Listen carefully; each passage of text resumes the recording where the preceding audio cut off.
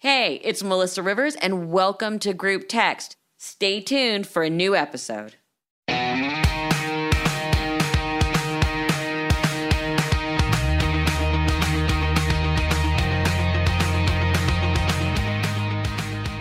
everyone, welcome to Group Text. Okay, let's discuss, Sabrina, how much we loved our cult episode. Yes, Rick Ross, a friend of Group Text. Yes, our cult expert is back. Because everyone's talking about all these shows about NXIVM. We've got The Vow and Seduced and all these different shows coming on the heels of the sentencing of Keith Raniere and all of his cohorts. So bring us up to speed. Last time we talked about it, we had Catherine Oxenberg, and she was trying to get her daughter out. Give us the Reader's Digest to bring us up to speed. Okay, Catherine Oxenberg and her daughter India are reunited. India is, last I heard, living with her mother, engaged to be married, happy, but seeking justice because of what Keith Raniere and NXIVM did to her. She had been branded with a cauterizing iron and really tortured by the group. And so she, in the series Seduced, is seeking justice. Claire Bronfman, who spent over $100 million of her inheritance from the Seagram's liquor fortune, was sentenced to almost 7 years in prison. And Keith Raniere has been sentenced to 120 years in prison with federal guidelines. As I understand it, he's going to have to serve at least 102. So he's 60. So if he lives to be 162, he can get out. And still awaiting sentencing, the actress Allison Mack from Smallville, Nancy Salzman, her daughter Lauren Salzman, and the bookkeeper, Kathy Russell. They're all still waiting to be sentenced. Why do you think this cult in particular has gotten so much attention? Because the first time we talked was really the first time that any of us were learning about it, and because of all the publicity with Catherine going so public, trying to get her daughter out, and these women stepping forward, it was a New York Times cover story. Why do you think this particular cult blew up? The extremes. I mean, this guy creating sex slaves, branding more than 100 women reportedly, torturing them. And of course, the celebrities involved. I mean, at one point, there were two Seagram's heiresses involved, Claire Bronfman, Sarah Bronfman. There were actors involved, Kristen Krug from Smallville, Allison Mack. There were just a lot of notable people involved. Catherine Oxenberg, her husband at one time, Casper Van Dien, was involved. So there were all these people that we're familiar with that were involved in NXIVM, and it was really like the rich and famous that were recruited by Keith Raniere and his people.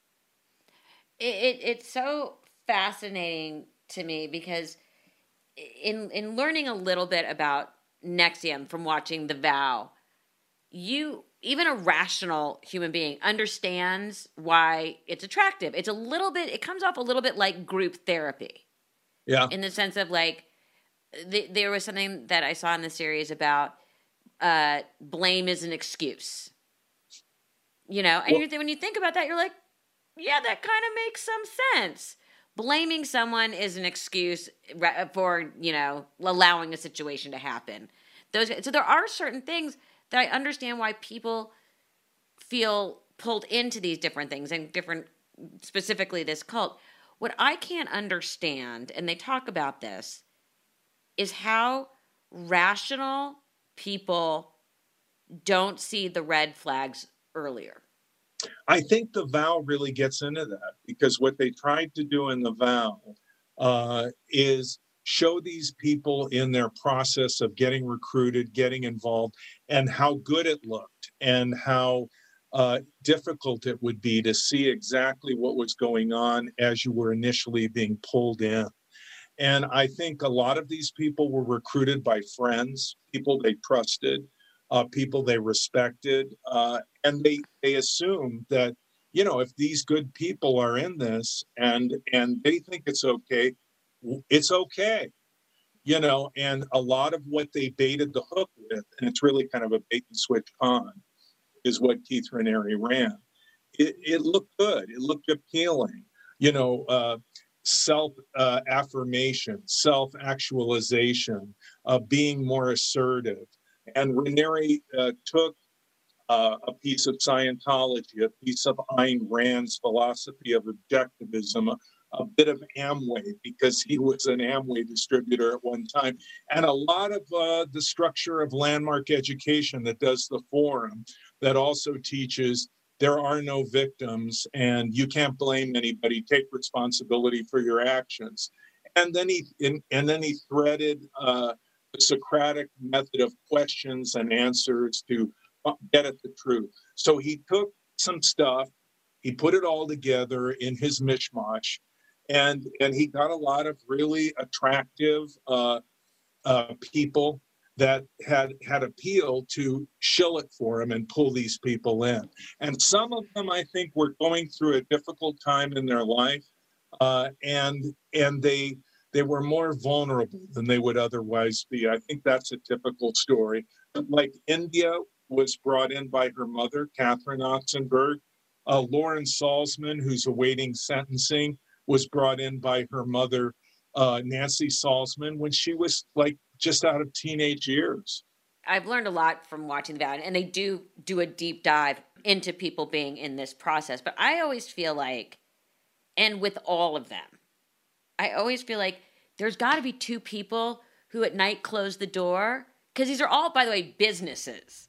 They're all making money. They're making money hand over fist. And you would think that some of these participants would go, wait, hold on.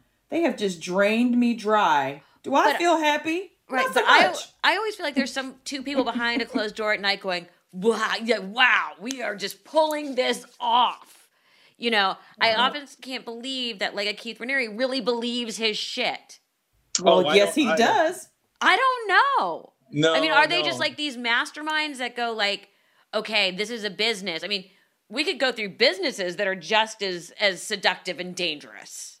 Well, let me tell you, I have sat for hours with Keith Raniere, and you know, he's a con man. I don't think he really believed his operation, his philosophy that he called rational inquiry. It was just a means to an end. What Keith Raniere believed in most of all was himself and his desire for power and control over women, his desire to get as much money as he could grab and take care of himself. I mean, he's a typical psychopath, narcissistic personality. He had no sense of right or wrong. It was just whatever works to get me what I want. And he just destroyed so many lives. And he was like a wrecking ball, and absolutely devoid of empathy, devoid of sympathy, at minimum a sociopath, in my opinion, a psychopath, a deeply disturbed person who, according to reports, from the time he was 10 years old, was abusing women, girls. He would like stalk a girl. He would intimidate a girl. He would blackmail a girl in grade school. So this was a guy who was almost hardwired from birth as a predator. And that's what he was. And he was dishonest. He was deceptive. He really took advantage of people. But also, it's like we get back to the business thing. It's not like he was living large. That's what I find so interesting, because so many of these cult-like leaders end up living large, and that's usually the kiss of death for them, is why are they flying around on their private plane?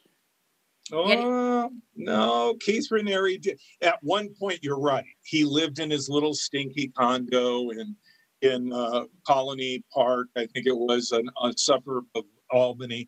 But eventually, he did live in a pretty big house. Nancy Salzman lived in a McMansion.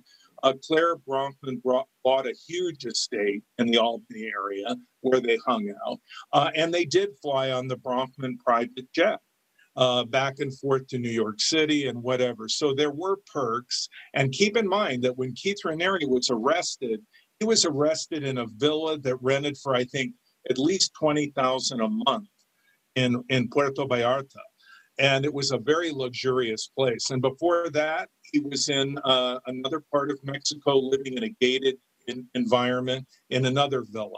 So, and he was waited on hand and foot by this inner circle of women that would cater to his every whim.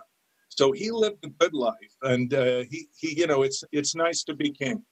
In your hours of spending time with him, did he ever give you any sort of insight why he felt the need to have these women, branded? I'm hoping in prison that some way, somehow, his initials are carved out or branded in some way. How does he do that to another human being? It makes me sick just to think about it. Just wait till prison. He's gonna. Well, he raped children. He raped a 12-year-old girl. He raped a 14-year-old girl. See, now why I didn't see that part of it. Like, where were their parents? Well, they were themselves caught up in NXIVM, one of the girl's parents. Another he raped, and I don't know that her mother had anything to do with NXIVM. He lived in the neighborhood. He befriended her. He's a pedophile. I mean, he would have women on a 500-calorie-a-day diet where they would become emaciated. And I think very similar to the cult leader David Koresh, who led the Waco Davidians, who did exactly the same thing and raped a 10-year-old, who I later met as a teenager.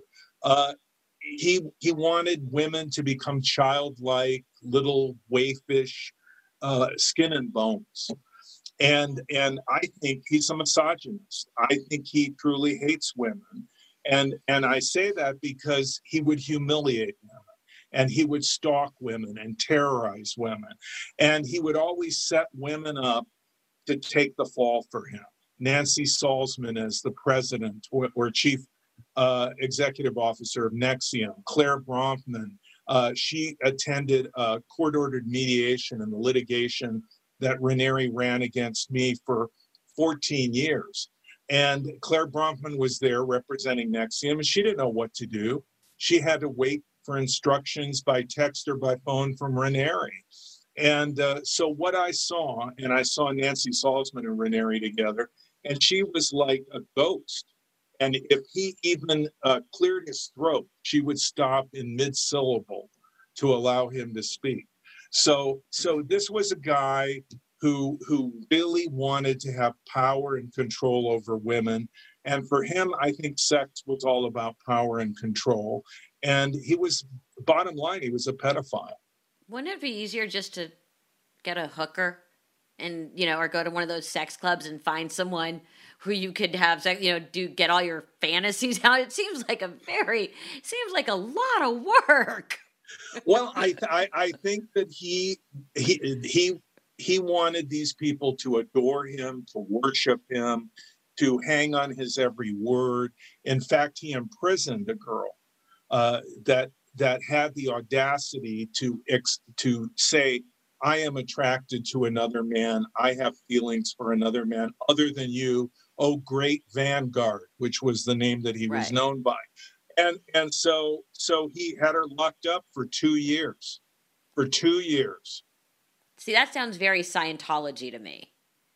Well, he got That's a lot of psycho. Yeah, but like Scientology, they separate families, and you go to that place in Florida, and I mean, in all transparency, I had a friend, an ex-manager, whose sister was a Sea Org, and we were both really down in a place in our lives, and they had us come for dinner at the Celebrity Center here in Hollywood, and they know exactly what will be seductive to you. Exactly what will be seductive to you. And it's fascinating. I mean, I had my one dinner and then a couple of conversations on the phone, and suddenly I felt like, ugh, why are they giving me homework? Like, I don't want to do this. And I was like, they're like, you have to read this and you have to do that. But then I'm like, I was sitting on a plane. I'm like, I don't want to do homework. And then they're like, have you finished? And I'm lying like I was back in high school. Oh, yeah, it's on my desk. You know what I mean? Baby steps. Baby steps, but I'm though. like, That's how I'm they out. get you. Right. But I mean, I was like, no, this is ridiculous. Was the food good? The food was excellent. Yeah, I heard their brunch on Sunday is really good. Their food is excellent. So Rick, you know our little beast here. That was the first thing she said. Girl, the food. Let me tell you, an excellent service, like great service, good food, friendly people. I'm like, this is awesome. Yeah. And then they're like, here, you need to buy these 6 books, and they're due on Thursday. It's like, ugh, I can't do this. What I find though, it seems like, you know, not that I think about cults a lot. It seems like all of these cults are very, very successful, and then suddenly something happens at the top, and someone goes too far. Yeah, that's the key. The key is they go too far. Keith Raniere could never get enough, and he kept pushing it, and finally he crossed a bridge too far. The thing is, a lot of these leaders are very smart. I mean, they're very intelligent people on many levels. How come they don't have that sort of like, okay, this is going to go too far and blow the whole scam? Like I said, I still think there's people behind closed doors going, can you believe we're pulling this shit off? Well, I think some of them are really smart and to get away with it. Like Reverend Moon died at the age of 92, and he presided over a $1 billion empire that he left to his family. And so, you know, I mean, the guy did pretty well with the Unification Church. And then you have Maharishi Mahesh Yogi, who began TM and was kind of a cult guru. And when he died, also in his 90s, in a palace in Europe, he was worth maybe anywhere from $6 to $9 billion. And when L. Ron Hubbard died, the founder of Scientology here in, he died in California. I think they estimated his fortune at over 600 million, though now Scientology has a book value of estimated about 3 billion. So some of these people get away with it. They live out their life. They don't go to prison. And some of them push it too far. For example, Werner Erhard, who has been called a cult leader, who started Landmark Education that does the forum. But it's really EST, right? Yeah, EST, Erhard Seminars Training. And I remember as a kid growing up, all of my mom's and dad's friends, all the Hollywood group, went to EST. And what exactly was EST? Because that seems to be like the thing everyone spun off of. It was very much like NXIVM. I would call it large group awareness training, kind of like group therapy without the accountability of a licensed, board-certified therapist who is accountable.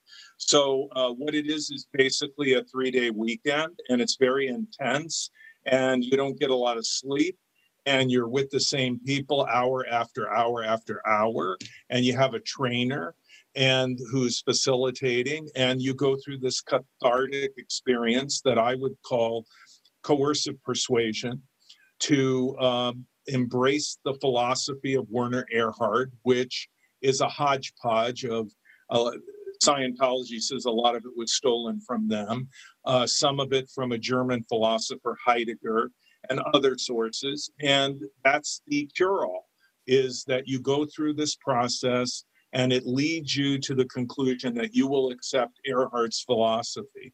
But Erhard, who is now, a very rich man, I mean, Landmark Education bills probably somewhere between $75 and $100 million a year in fees.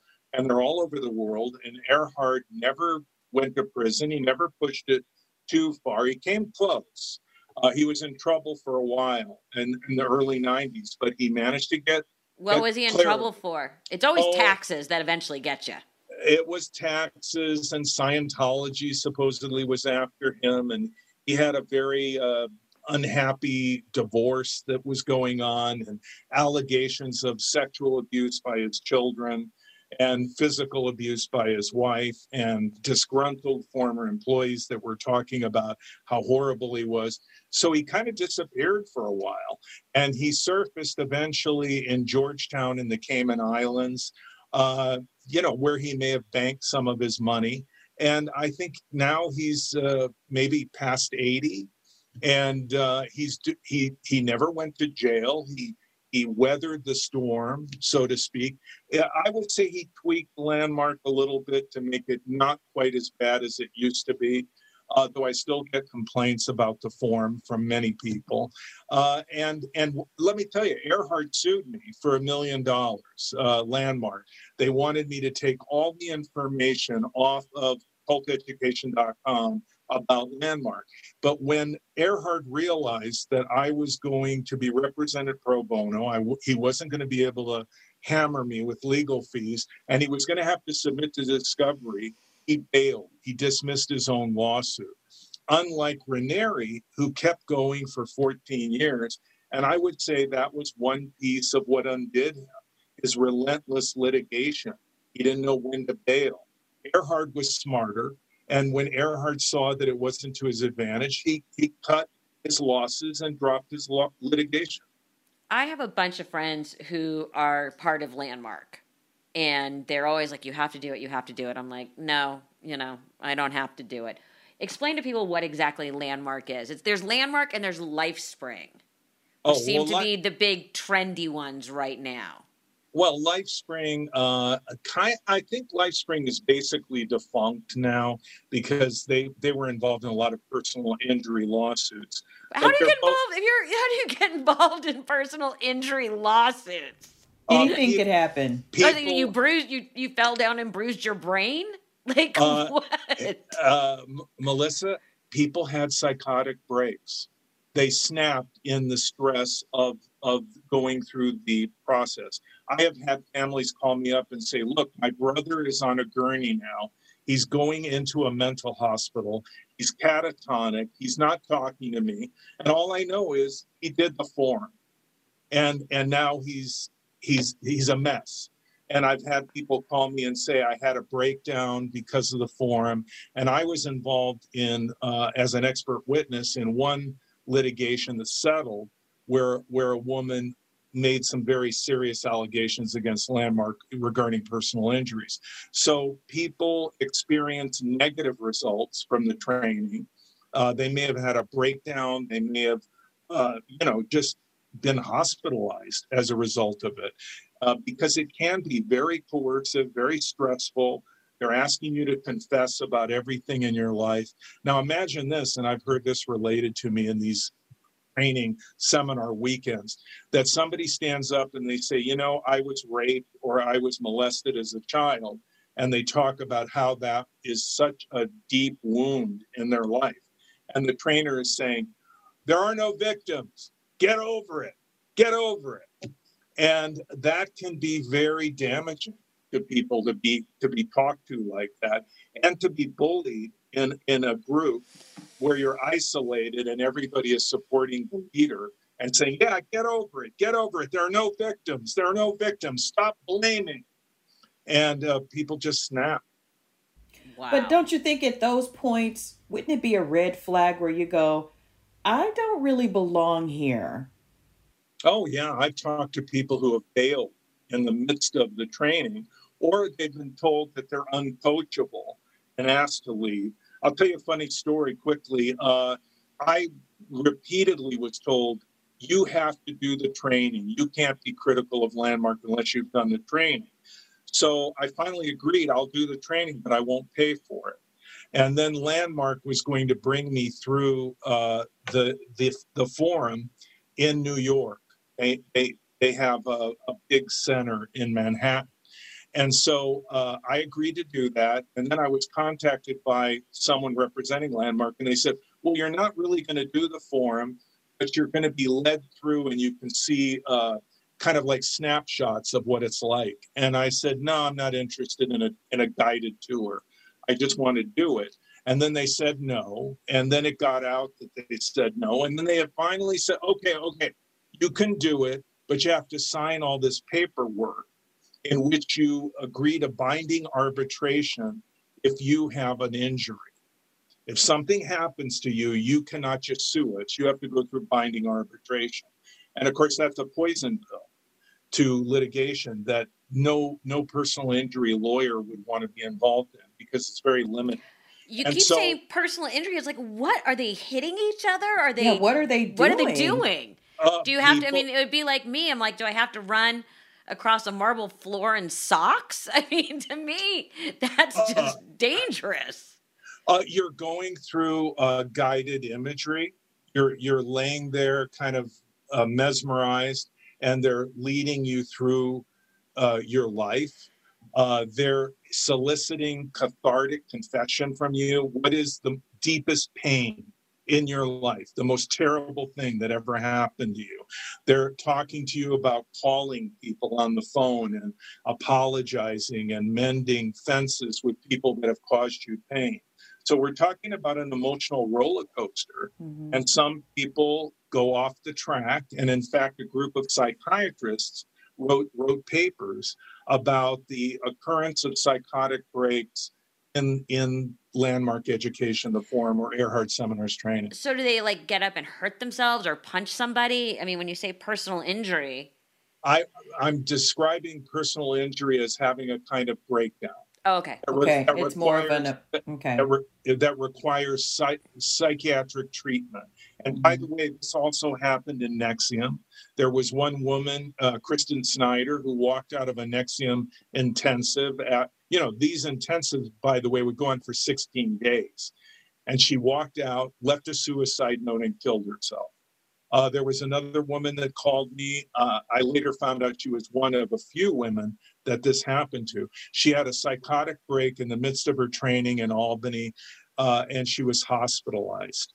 Later, she contacted me because I published 3 papers by mental health professionals, 2 by a psychologist, 1 by a psychiatrist, explaining what was wrong with NXIVM's training and what damage it could cause. And she called me up and said, thank you for having those papers online, because I just thought I was crazy. I didn't realize they made me that way. They pushed me too hard. And when I read the papers, I understood, and it helped me. So they really do try to push you to your most vulnerable point. Right. Because coercive persuasion, if you will, is 3 stages. Edgar Schein wrote about this in his book, Coercive Persuasion. He's a professor at MIT. And the first step is break people down, break them down. The second is, when they are broken, then offer them the change, and change them. And then third, lock them into that change. And you do that by a peer group, by a support group, by an environment. And so that is what these large group awareness training things do. They kind of hit on you over a period of time. You're getting tired. You're there for hours. You're isolated. You're not getting accurate feedback. You're not getting alternative, information. And they're hammering on you. And then you kind of fold, and you feel like, help me, throw me a line. I'll grab it. And then they throw you the line, and they pull you in, and they lock you in through that support system when you become immersed in the group and that subculture that the group sustains.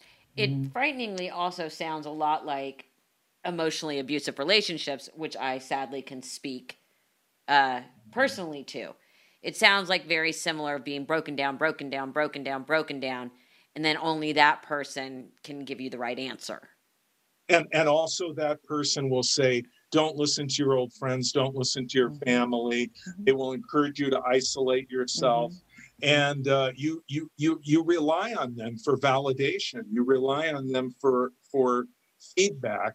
And eventually you succumb to them. You feel like they alone can fix you. They alone can love you. That no one else can ever love you like that. And it's very similar to being in a cult, but it's just 2 people. Right. And it's interesting, because when I just stopped now just to think about that, I'm a pretty strong-willed person. So it really can happen to anybody. That's why I feel like a lot of these ones that bill themselves as business or executive training programs are really the most insidious, much more than some of the ones like, David Koresh, which was like a more of a religious fanaticism.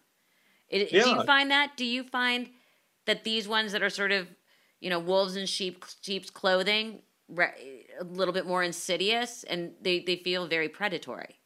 Oh, absolutely. I mean, Ranieri's initial offering was executive success programs, and he was selling success in business.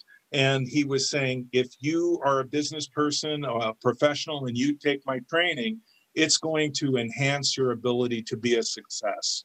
And so Edgar Bronfman Sr., a multi-billionaire, took the course. He concluded that it was a cult, but in the process, his daughters became involved. The son of the former president of Mexico, Carlos Salinas, his son Emiliano Salinas became involved, and then he in turn gathered people together that some of them are still doing it in Mexico, in Monterrey and Guadalajara and Mexico City. So all of them believe this is the way that I can empower myself. It's going to help me. So it's a Trojan horse. They sneak themselves into your life in the guise of helping you, but in reality what they want to do is have power and control over you and then exploit you. And it's very similar to an abusive, controlling relationship. Mm-hmm. Do you find, I'm just thinking now about like the Bronfmans. So one daughter got out, one stayed in and is now going to go to jail. She is in prison now. Or she is in prison now. How do you think they ever have that wake-up call, or do they feel like they're martyrs? I think Claire Bronfman thinks she's a martyr. Right to the bitter end, she was defending Keith Raniere. Nikki Klein, who's an actress that was in Battlestar Galactica, apparently she was branded, exploited by Keith Raniere sexually. She alluded to it in one interview, it seemed to me, and she still supports him.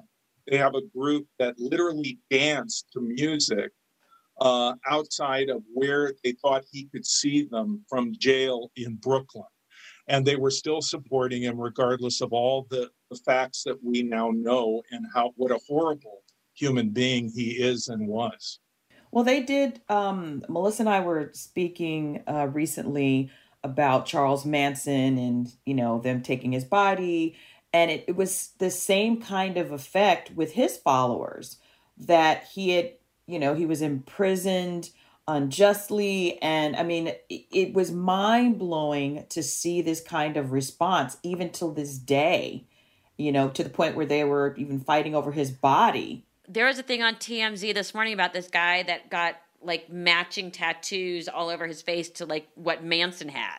Literally, that was on TMZ this morning. It's amazing. Manson is the most enduring icon of evil, and people say he was a counterculture artist or whatever. In reality, he was just a psychopathic, narcissistic cult leader. And Squeaky Fromm, who was his devoted follower, I think she still sees him as this great person that changed her life, and she still loves him and has loving memories of him. But Leslie Van Houten, who was one of Manson's girls, who is still in prison, been denied parole repeatedly, most recently by the governor, even though she was approved by the parole board. I think she fully gets it. She realizes how he manipulated her, but sadly for her, she murdered people, being weaponized by him, and the murders were so horrible. They're heinous. Yeah, the Tate LaBianca murders. Heinous. Yes. Yeah. She stabbed Mrs. LaBianca multiple times. And even though she regrets it and realizes how she was abused and used, it doesn't change the fact that the LaBianca family was forever wounded, and it was just a terrible thing. One of their family called me and told me, I don't know how you feel about parole, but I think she should be there for the rest of her life.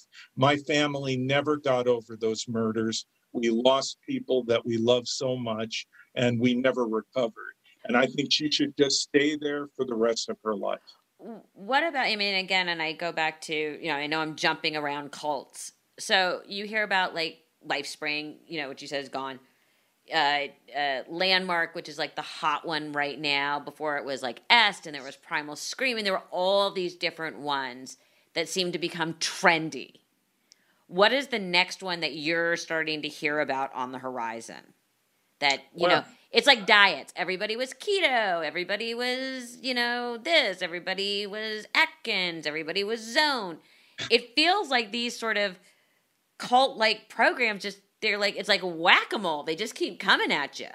Well, in the 80s, it was estimated there were 5,000 in the United States. Now the estimate is 10,000. It's a growth industry. And if you're a religious cult, you can become a 501c3, be nonprofit and tax exempt. But I guarantee you the leaders profit from the group. I think the latest thing is groups that exist totally online.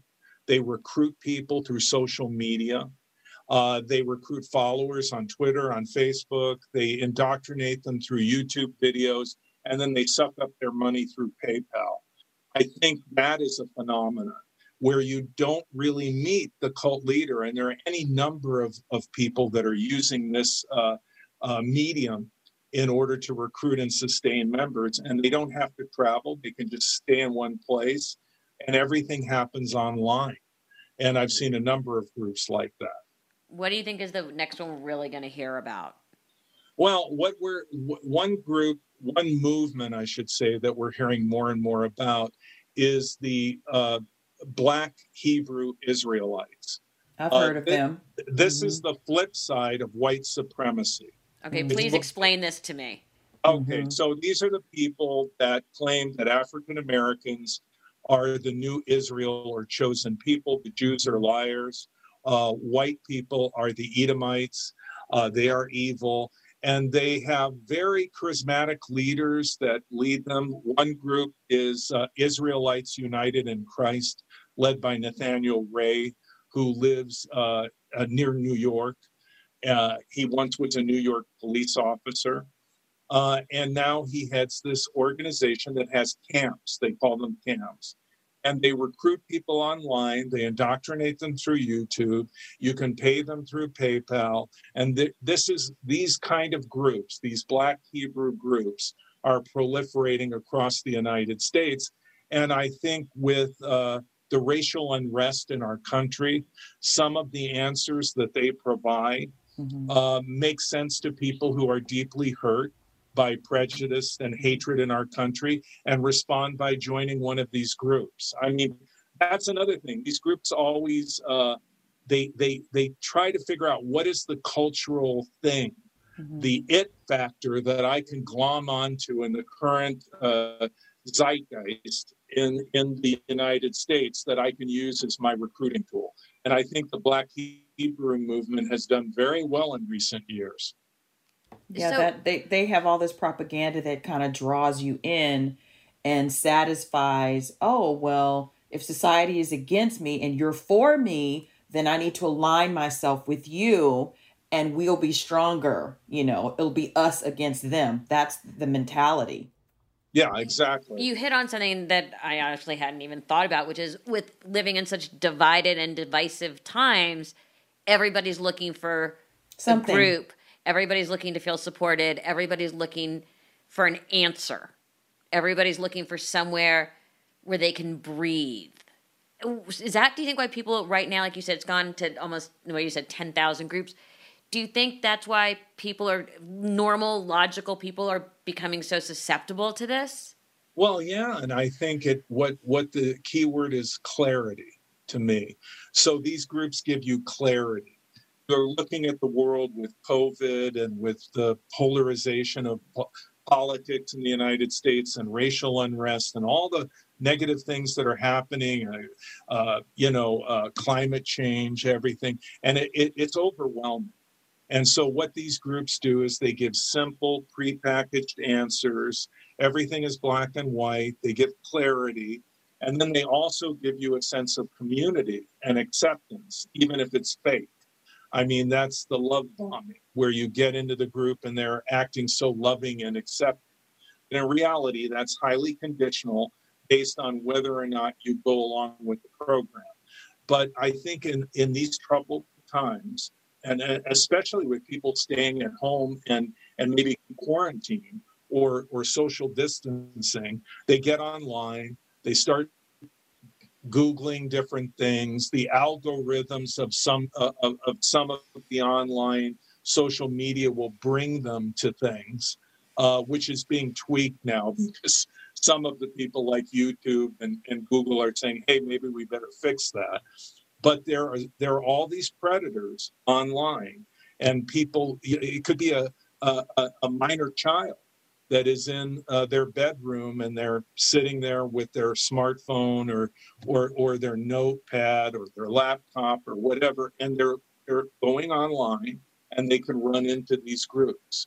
And depending upon what their interests are and their vulnerabilities, that group can glom onto them, reel them in. So what are the warning signs? What are the warning signs that a group is more of a cult than, say, something helpful? And what are the warning signs if you have someone that you see slipping into that? What can you do? Mm-hmm. Well, like if a family member or friend is getting sucked in and you see it. Like I have a friend that is so hardcore Landmark and da-da-da. And, we actually had a big argument about it, which I thought was interesting because I'm like, he was like, just try it, just try it, just try it, just try it. I'm like, just no. He's like, it's a weekend. I'm like, no. And by the way, he swears it's changed his life. And I have to say, he is like the 2.0 version of himself. All right. For now. For now. But I'm just saying, so what should we be looking for that we realize these groups are not on the up and up? And how do we see if someone's slipping too far into them, and what do we do? I know that's a lot in one question.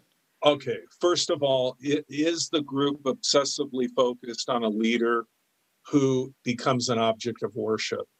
That's a giveaway that it's a destructive cult.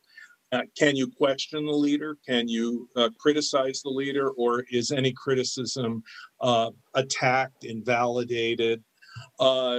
Is the group democratic? Do they have meaningful accountability for their leadership, or do they not? Do they have transparency? Is there a legitimate reason to leave? Do they recognize other groups as being alternatives to themselves, as being another way to improve yourself that is equal to their path? Or do they hold themselves off as being special and exclusive, and our way is the only way? And then when you're dealing with someone, is their life radically changing? Are they becoming socially isolated? Are they cutting off old friends and family? Are they becoming encapsulated, embedded in a new group with new friends that they're obsessively talking about? Are they obsessively pitching somebody about their new experience in their group?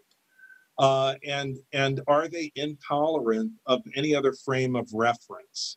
And so when you begin to see these types of behaviors and changes, that might mean something is wrong.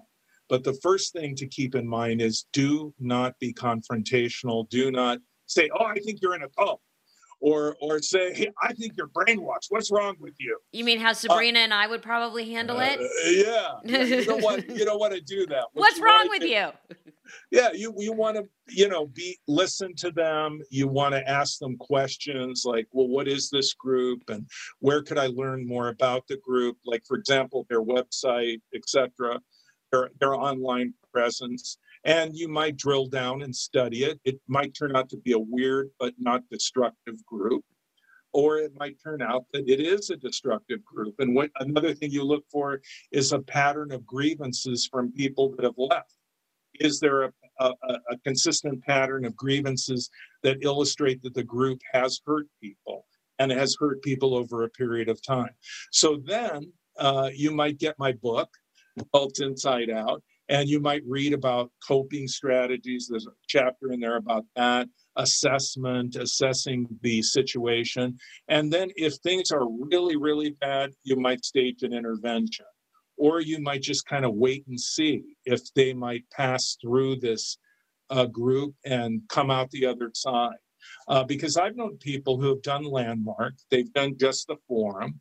They did that, and no matter how many times they were asked to do more studies, more courses, they said no.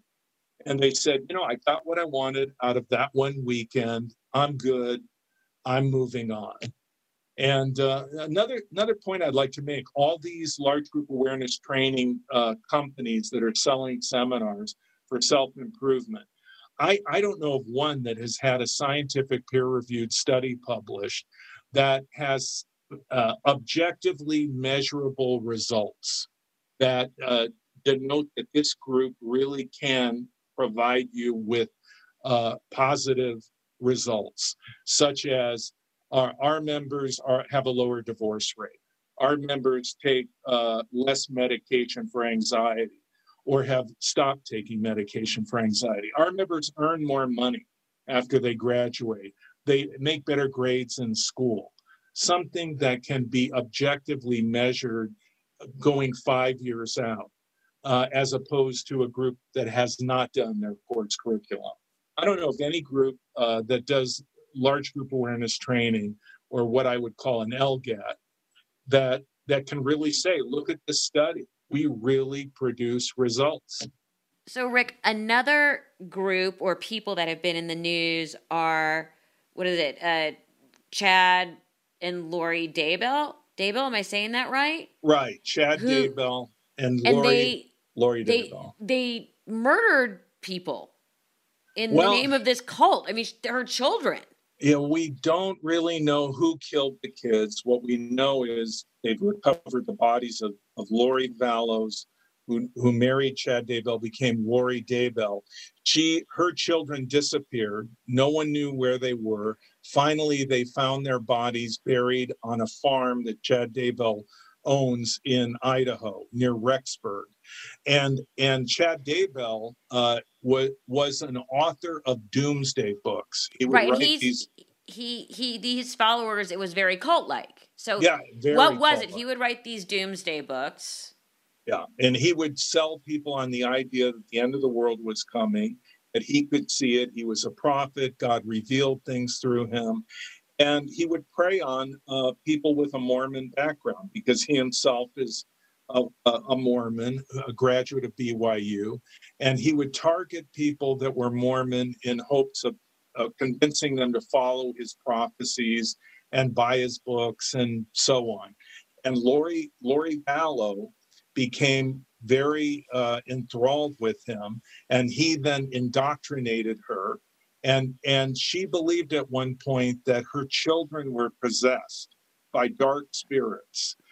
They were zombies, she said, and only through death could they be separated from those dark spirits and know peace. And I think what Chad Daybell did was he just wanted Lori, and he didn't want the children, and he basically manipulated her to a place where she went along with whatever he wanted to do. How the children died, we don't know. They're both facing trial in the near future. Their trials have been bound together. So it will be very interesting to see how that plays out. And they will be allowing cameras in the courtroom. So I think a lot of it will be televised. Again, this was such a big story, especially when, they killed the kids and then went to Hawaii. Right. Chad Daybell, and we're at a resort. I just, the so horrible. It's hard to get your brain around, especially as a parent. Well, Chad Daybell had a wife, Tammy, who died shortly before he married Lori Vallow. And it was very suspicious. He then got over $400,000 in life insurance money. And then Lori's ex-husband also died, killed by her brother, who then also died. So there have been a number of deaths connected to this whole thing, and it's very disturbing. And I think Lori Vallow, in my opinion, is very similar to a woman named Wanda Barzee, who followed a so-called prophet named Brian Mitchell, who kidnapped a young girl, Elizabeth Smart, in Utah. And Wanda Barzee was Brian Mitchell's only truly devoted follower, but they had a cult. He was the leader, she was the follower. And she would participate in crime with him including the kidnapping and brutal assaults and imprisonment of Elizabeth Smart. Did Chad Daybell have other followers? He had other people that really were taken with him, but Chad Daybell, if you would see him, is the antithesis of a charismatic leader. He makes Keith Raniere look exciting. And Keith Raniere, the leader of NXIVM, is kind of a boring guy as well. So he never really garnered a big following, but there were people in particular in this kind of network of preppers, end times preppers, called Preparing a People, that they were kind of fascinated with Chad Daybell, and people would read his books. I mean, he never really had a big following, but Lori Vallow was all in, and she became his wife. It'll be interesting to find out if they start to turn on each other. I hope so. I mean, I'm really hoping that, like Wanda Barzee, who after they were arrested, Wanda Barzee cooperated with the prosecution. I think she might be out of prison now. Brian Mitchell is in for the rest of his life. I hope that Lori Vallow, now known as Lori Daybell, will think about what's happened and maybe realize that she has been manipulated. And I'm hoping that they're both locked up, that they have no communication with each other, and that maybe she can start thinking on her own, and that maybe her family can help her, and she can maybe save herself by explaining what happened to her and how she was manipulated. Do these cult leaders or charismatic leaders, once they get into the prison population, do they get a new following? Are they so persuasive that someone like a Keith Raniere will be able to sort of still get the power trip because he will convince others in the prison population to follow him? I think it's possible, but unlikely in Raniere's case. He's already, by the way, asked to be placed in protective custody because he's had his experiences. He's been 2 years in federal jail, in Brooklyn. And I think he's been accosted a few times, that the other prisoners don't like him.